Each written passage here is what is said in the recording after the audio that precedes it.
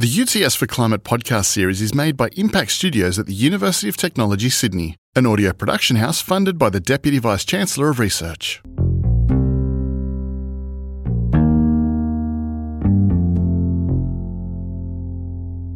How we talk about things shapes how others feel about them. So why is it so hard to speak about climate change?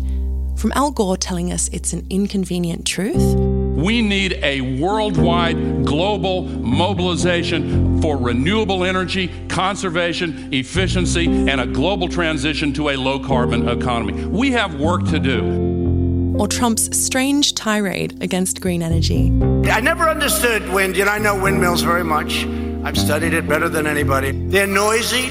They kill the birds. You want to see a bird graveyard? Go under a windmill someday.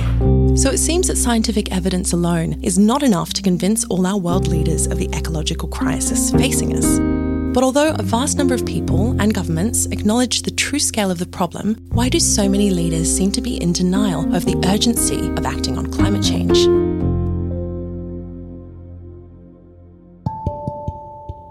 Hi, I'm Erica Wagner. I study marine science in Sydney, Australia. And you're listening to UTS for Climate, a podcast where we bring together leading thinkers from politics, economics, science and journalism to continue the conversation about climate, our futures and what changes we'd like to see in the world. Today on UTS for Climate, in our second episode, we're going to be discussing how to talk about climate change in a way that makes a difference and try to understand our emotional responses to this topic. Maybe the mention of our climate future makes you feel anxious, angry, scared, or just detached. If so, you're not alone. Learning to talk about climate change and having meaningful conversations with those who agree and disagree with you on the subject is a powerful step you can take to get the action on climate we need. We're going to be hearing from the Honourable Bob Carr, New South Wales' longest-serving Premier and a former Foreign Minister of Australia. Bob is an industry professor of climate and business at UTS, and he's joined by Dr. Rebecca Huntley. She's going to tell us what Australians think about climate and why they think it. Rebecca is a social researcher and the author of a book on this topic. It's called How to Talk About Climate Change in a Way That Makes a Difference. Here's Bob asking Rebecca her opinion on how he tried to talk about climate change. I wrote to one of Australia's very wealthy business leaders, someone who believes passionately in climate and works in that space. And I suggested that he buy a couple of thousand copies of a book you're familiar with, you quoted here, The Uninhabitable Earth, a frightening book about where we stand on climate. And I suggested he buy these thousands of copies and get them out to every leading thinker, every policy maker, every political leader in Australia. And I didn't get a reply. So what did I do wrong there? What advice would you give me? I think it's a wonderful idea. I'm not quite sure why he didn't do it. Even if he had done it, I can imagine that many of those leaders would have opened the first page and thought, this is alarmism, and where is my opportunity to make a contribution, or what's the entry point? Having read that book, one of my friends joked and said it's not the uninhabitable earth, it's the endless scream or endless despair. To be honest, I didn't finish it. I read it mainly because I wanted to read the full spectrum of literature on this. And I keep it almost as a totemic thing in my office to say, this is the extreme stuff at stake. But I think we know, and the research I do shows that that cannot be the beginning of the conversation. Because if it's the beginning of the conversation, what happens is you trigger a whole series of very ingrained and very effective defence mechanisms, whether that be anger, fear, people turn away.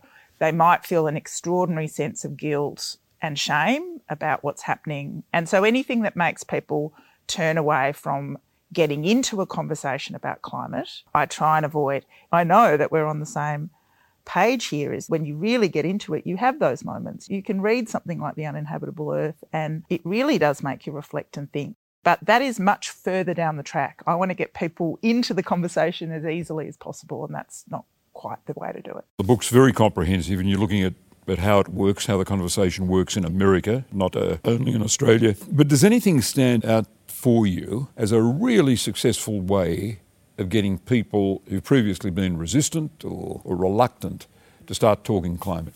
There's a number of really interesting movements. And in a sense, they're not wide scale. They're often quite localised and specific. So it exists to some extent here, but also more effectively in America, which are farmers for climate action. And I suppose what interests me about farmers, or interests me about, for example, religious leaders talking about climate action, is that we do need to start to disrupt people's notions of who cares about climate. Because climate change has become so politicised, as you've noticed over the last probably 20 years, but it's been a 30-year process, we get so used to the normal kinds of spokespeople on climate. It's Al Gore and it's certain politicians and it's certain kind of celebrity environmentalists. And people expect to hear about climate from them. And if you don't fit into their worldview or you don't necessarily like them, then the climate message can fall flat. So I'm really interested in any movement in rural and regional areas, particularly around farmers, because we normally associate them with conservative views on climate. And I'm also really interested in notions of religious leaders talking about climate as well and how we can mobilise faith. Yeah, let's take both of those. Start with the farmers. Where does a farmer need to be open to arguments about climate? What does he or she have to be thinking about? Would it be their own soil resilience, for example, or a shift in the pattern of droughts? What triggers it? So I think what's so interesting in the work that I've done and seen on farmers is that what they see, particularly if the land that they are working is something that their grandparents worked and their great-grandparents worked, so they've got a kind of an historical tie to the land, is they've seen that the things that used to work for their parents and grandparents don't work so much anymore. And most of those farmers who've had this environmental epiphany, and they're certainly not the majority, but they are really interesting people. They say, look, we're all noticing the climate changing and we're all doing climate mitigation. We're all on our farms. We're all having to change up what we do in order to be able to sustain the land. And some people obviously can't. But the thing is, those people who haven't accepted the science, almost kind of there's a cognitive dissonance. They're seeing things change, and very few farmers in Australia and in parts of America would say that things haven't changed. They just can't and don't want to make that connection with climate. So what those really effective farmers for climate do is they say, look, we try and have those conversations, over the back fence in the pub about it, but sometimes the resistance can be too much. So in the end, as long as we're getting farmers to change what they do and change up what they do, and of course a lot of them are already investing in renewable energy, they might not believe in climate change, but they've got water tanks, they've got solar, they've got wind, and they believe in that. So if you get them to do the actions, you don't always necessarily have to push them into the belief of the science. The difficulty, of course, is at the political level, getting them to vote for anything other than the Nationals and farmers and shooters, especially in Australia, is quite difficult to do. So that political behaviour is a problem. I don't want to be partisan, but the gap between farmers with whom you can have a conversation about these issues and their political representation, the National Party, simply refusing to budge from thermal coal is very real. It is. And I mean, you would have reflections on this as well. I mean, having in New South Wales, is this a question of policy or this sense of a cultural and social sense of loyalty? I mean, in the research that I do in rural and regional Australia, a lot of those voters are very, very disappointed with the National Party on all kinds of levels. This is why we've seen shooters and fishers do so well in New South Wales. But the idea that they would vote for any other party, they still feel that the National Party has at least some interest in country people. And so they vote reluctantly, they might vote despondently, but the options aren't there for them. So it's a cultural and social thing. It's not necessarily a rational thing. Let's take the issue of faith-based embrace of climate or rejection of climate action. If one were a conservative evangelical, perhaps a Pentecostalist, perhaps in Hillsong, yes, are you bound to see climate as coming from the secular, left-leaning, liberal faction with whom you are at odds on so many other fronts, and therefore are you bound to say, I can't accept it?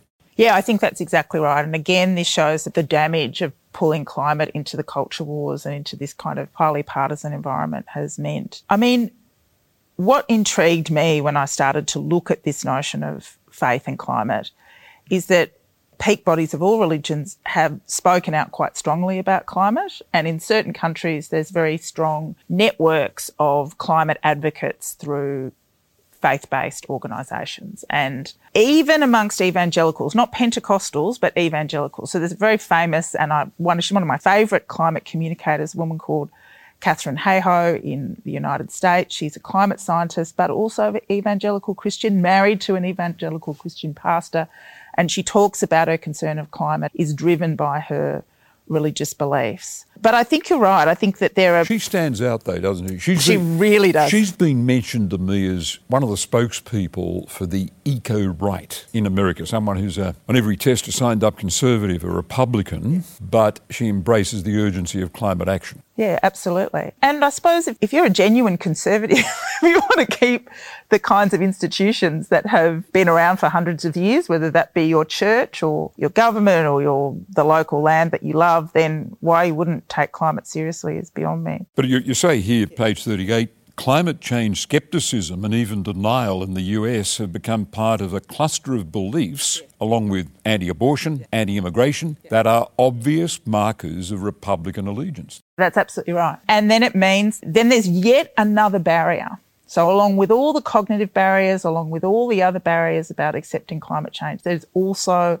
a cultural, social, political, ideological barrier that you have to hurdle to get to a point that is, let's face it, and this is what I realised when I had this kind of shift in my personal and professional life towards climate, means you live with a constant level of uncertainty and unhappiness, which makes COVID look like a bit of a walk in the park, to tell you the truth. I mean, if you really accept the truth of climate change into your life, like, and I'm saying it in a very kind of religious way, but if you go, well, actually, we don't have all the time in the world. In Australia, we've gone to and fro on this issue. You feel time ticking. You feel that in your children's lifetime, this is going to be an enormous concern. Then you live with a level of constant uncertainty. So I kind of get why people don't want to hurdle all those cognitive and social and cultural hurdles to get to a place of discomfort, because it's not fun.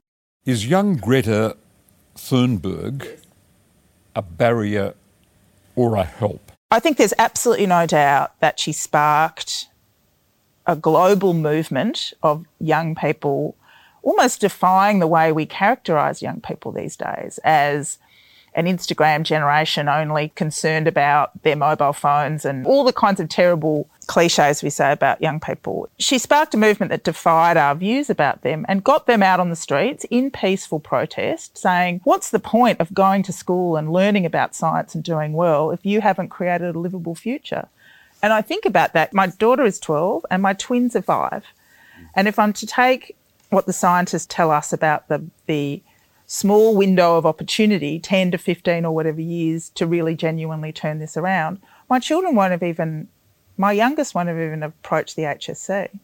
So I think that this quiet but powerful protest from children has been incredibly important. Now, what happens, of course, is that movements throw up heroes. We always tend to want to personify a movement in an individual. And no matter what she does, if she decides to get angry or she decides to scold adults or she decides to do whatever she does, or she's going to be a lightning rod for right-wing criticism, absolutely, but also some discomfort from the middle, thinking, oh, I don't know how I feel about this. There's something unearthly about her. Oh, absolutely. And it's as if she could play Joan of Arc very well. Couldn't she? And it didn't end well for Joan of Arc, did it? It did not. So, I mean, but when I look at somebody like, I was, luckily last year I was trained by former Vice President Al Gore. He came to Australia and did some fantastic training, so much energy, so much passion. And, we have some very prominent environmentalists who have been incredibly effective and then sometimes start to turn people off. The solution is not to continue to attack. The solution is for us to throw up more spokespeople. Yeah. As diverse as we can have the movement and people talking about it, the better it is. So you might look at Vice President Al Gore and admire him, but if you're a conservative who's never voted for him, didn't like him, you really need somebody else talking about this issue to you in a way that you identify with. And so that's what I advocate, not sidelining those people, but surrounding them with different kinds of people. It is a challenge. I've looked at the evidence on the eco-right in America, and you do get breakthroughs. For example, an article in the respected Foreign Affairs magazine, jointly authored by James Baker and George Shultz, two former Republican secretaries of state, saying climate is real, it's an international security issue, it's geostrategic in its implications, actually saying we need cooperation with China on this front, and then coming to the hard policy choice, saying the simplest thing to do would be a carbon tax with all the proceeds being returned to the American taxpayer. And I did notice that there are some on the eco-right, a former Republican congressman who pushes this line very strongly.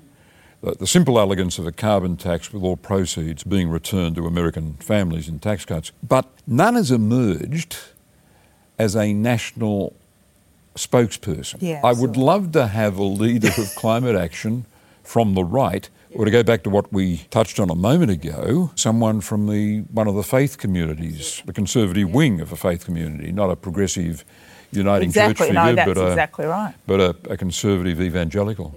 Let's think about it in the Australian context. To what extent does the way in which the conservative right in Australia and in the United States allow for somebody like that to emerge? They would have to be at such a level of authority to be able to make that shift that nobody could knock them down. Now, we would have thought Malcolm Turnbull could have been at that point in Australia, and there was, But they didn't allow him. They did not allow him. They threatened his leadership were he to push hard. Absolutely. And as much as you would know, there's many, many critics outside the tent, and people constantly criticise him for being, not brave enough and all the rest of it. I just think it was an extraordinarily difficult task. And in the end, the system around him wasn't going to allow him even an inch to move on that question. And again, it's something I've just got difficulty understanding. If one were a conservative, wanting to conserve institutions, to minimise disruptive change, surely it's a logical step to say, I want to conserve this battered old planet of ours with its landscapes and ecologies, even if you're a faith-based person, to say so redolent of what God gifted us. Exactly. This is God's, the natural world. These are God's cathedrals. Let's save, not to spoil it. So I think it continues to be a mystery, this conservative resistance in the face of scientific evidence.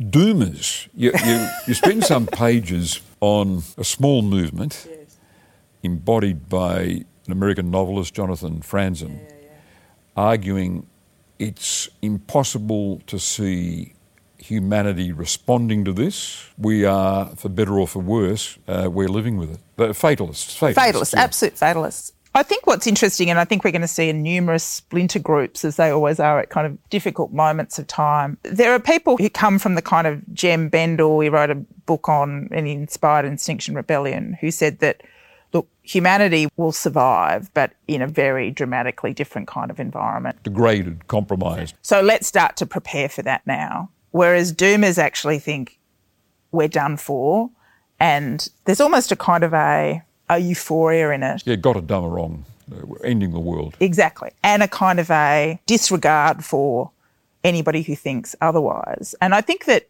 there are those people who look the full science in the face, look at also the human response, which has been so patchy and reluctant, although it is getting better, and recognise that, but also say, we need to continue to try. So I think within that spectrum, there are those who either completely give up and the people who are, well, let's prepare for what is going to happen and let's retain what we can retain.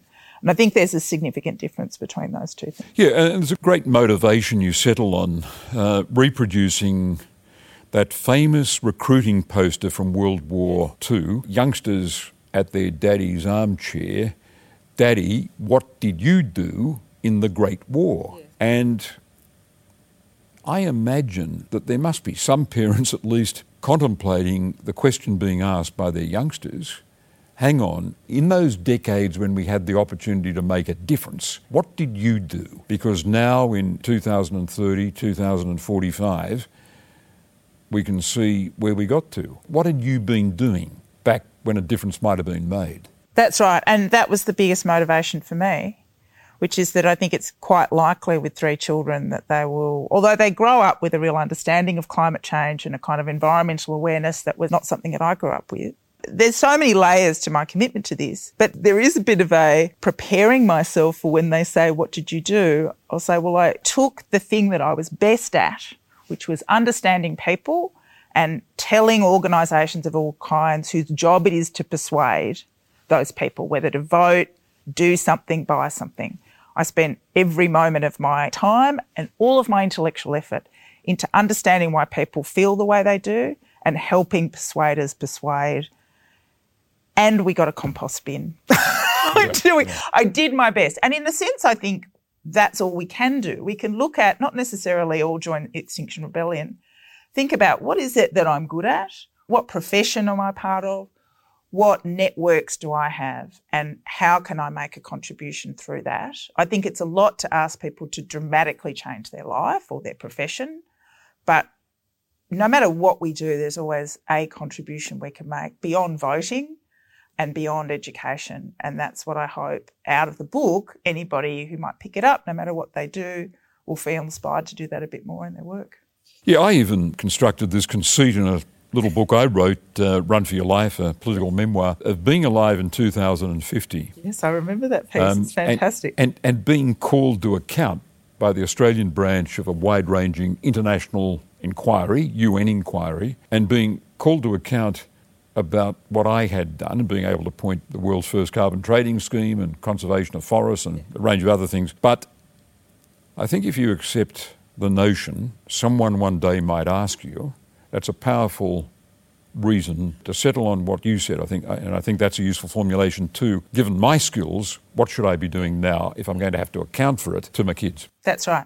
And I think the other really common thing that came out from all the activists I talked to, and there was a real diverse range of activists in the book, and all of the psychological studies, is that we can think about what can we personally do, but it only makes real sense and is really fortified by that sense of collective action. And even the most powerful amongst us, you know, a former premier or a former prime minister, there's a limit to how much you can do individually if you don't bring the group of people around you with you. So whether that's your cabinet, your political party, your profession, your community. And the one thing that I hope we get a bit from COVID, particularly if we manage to survive it, at current taping it feels pretty horrible what's happening in Victoria, is that people understand that unified action, collective action, clear political leadership with at least some basic trust in government and some basic systems of government that are functioning can do a lot, can save lives, protect the healthcare system, protect communities, keep the economy ticking over, and hopefully we have a renewed sense and confidence of how critical those things are to our everyday life. Yes, so current Australian political leadership, state and federal, feeling its way, getting some things wrong, but retreating from that, trying to make it good, and people seeming to reward that. This is a model for a conversation between elected leaders and their publics about solving a big problem, and it resonates when we talk climate. That's exactly right. And I think, as lots of experts in epidemiology, you know, amateur experts in epidemiology these days, but the role, for example, of chief medical officers and other experts who say, look, this is, and spokespeople like Norman Swan, rather than the kind of usual commentariat who have a theory that, you know, we're overreacting and all the rest of that in Australia. We are starting to see that expert opinion about this is how it spreads. This is what the consequences are. These are the things you can do. So I'm excited that's happening, and hopefully that flows through to climate ongoing. In my early days as party leader, I'd given a speech, a total failure, to a gathering in Parliament House, and a Catholic priest who used to write for The Australian came up to me and he gave me some very potent advice. He said, Bob, there were some good things in your speech, but he said, just think of the way the Lord did it. He did it through parables, through telling stories. And I thought of that encounter 30 years ago when I looked at your strong recommendation here, win the argument with story. It's not bad advice. As soon as you tell a story, you get attention. Yeah, absolutely. And I think that understandably for a long time, the climate conversation has started with the science. And we needed to. We actually did need to get the community across the science to some extent, but there were limits to how much the science can get us further along. And it's these stories of transformation, of recognition that the climate is changing and this is what I'm doing. This is how I'm making this happen. A story about a farmer, for example, changing their practices as a result of undeniable evidence of a change in weather. And knowing that their neighbours might not agree with them, but also knowing that those changes that they're making prepare their land to be able to be farmed by future generations. So we also need to tell some of the glimmers of hope as part of that story, not necessarily just this is really happening and it's rocked my world. And so I'm fascinated by really good storytelling. And the other thing I only delved into a little bit in the book, but is coming out a lot in the research I do, is the power of images to change people's view when they see something happening or when they have a kind of experience. I mean, there would be people who saw some of the images of the bushfires who were already concerned about climate that pushed them towards the alarm category. Other people who thought it had nothing to do with it. But there was something about seeing the images of people, for me, as somebody who was already concerned, but seeing images of people huddling on a beach. There was that particular image of that woman with her children in the water clinging to, a jetty. And I thought, wow, these almost feel like wartime images and people driven into the sea because there's just actually nowhere to go. And yeah, very powerful. Well, Rebecca Huntley, thanks for spending time. And good luck in promoting it, Rebecca. It's a great book. It's called How to Talk About Climate Change in a Way That Makes a Difference, something that many of us have thought about. I strongly recommend it. And thanks for being with us once again. That was social researcher Rebecca Huntley in conversation with UTS industry professor, the Honourable Bob Carr, on July 10th earlier this year. Next time on UTS for Climate, we're going to take a look at how devastating fires change the way our communities think about climate and what social and economic changes we need to happen to make an impact. To discuss this, we're going to hear from independent MP for Warringah, Zali Steggall, who was elected in 2019 on a platform of pursuing national climate action. We need to be more collaborative. We need to seek to understand before being understood. You have to understand people's position. Why are they concerned about taking stronger action on decarbonising? What are their reluctance? And Martijn Wilder, a founding partner of Pollination Group, a climate change advisory and investment firm. Martijn is considered a world leader in climate law and sustainable investing. One thing that many people don't understand is that Australia has led the world on the efficiency of solar panels. We are world leaders in that space. So that's fantastic, it's exciting, it's Australian ingenuity. There's a lot of examples where we can lead the decarbonisation race. That's next time on UTS for Climate. I'm Erica Wagner, thanks for listening.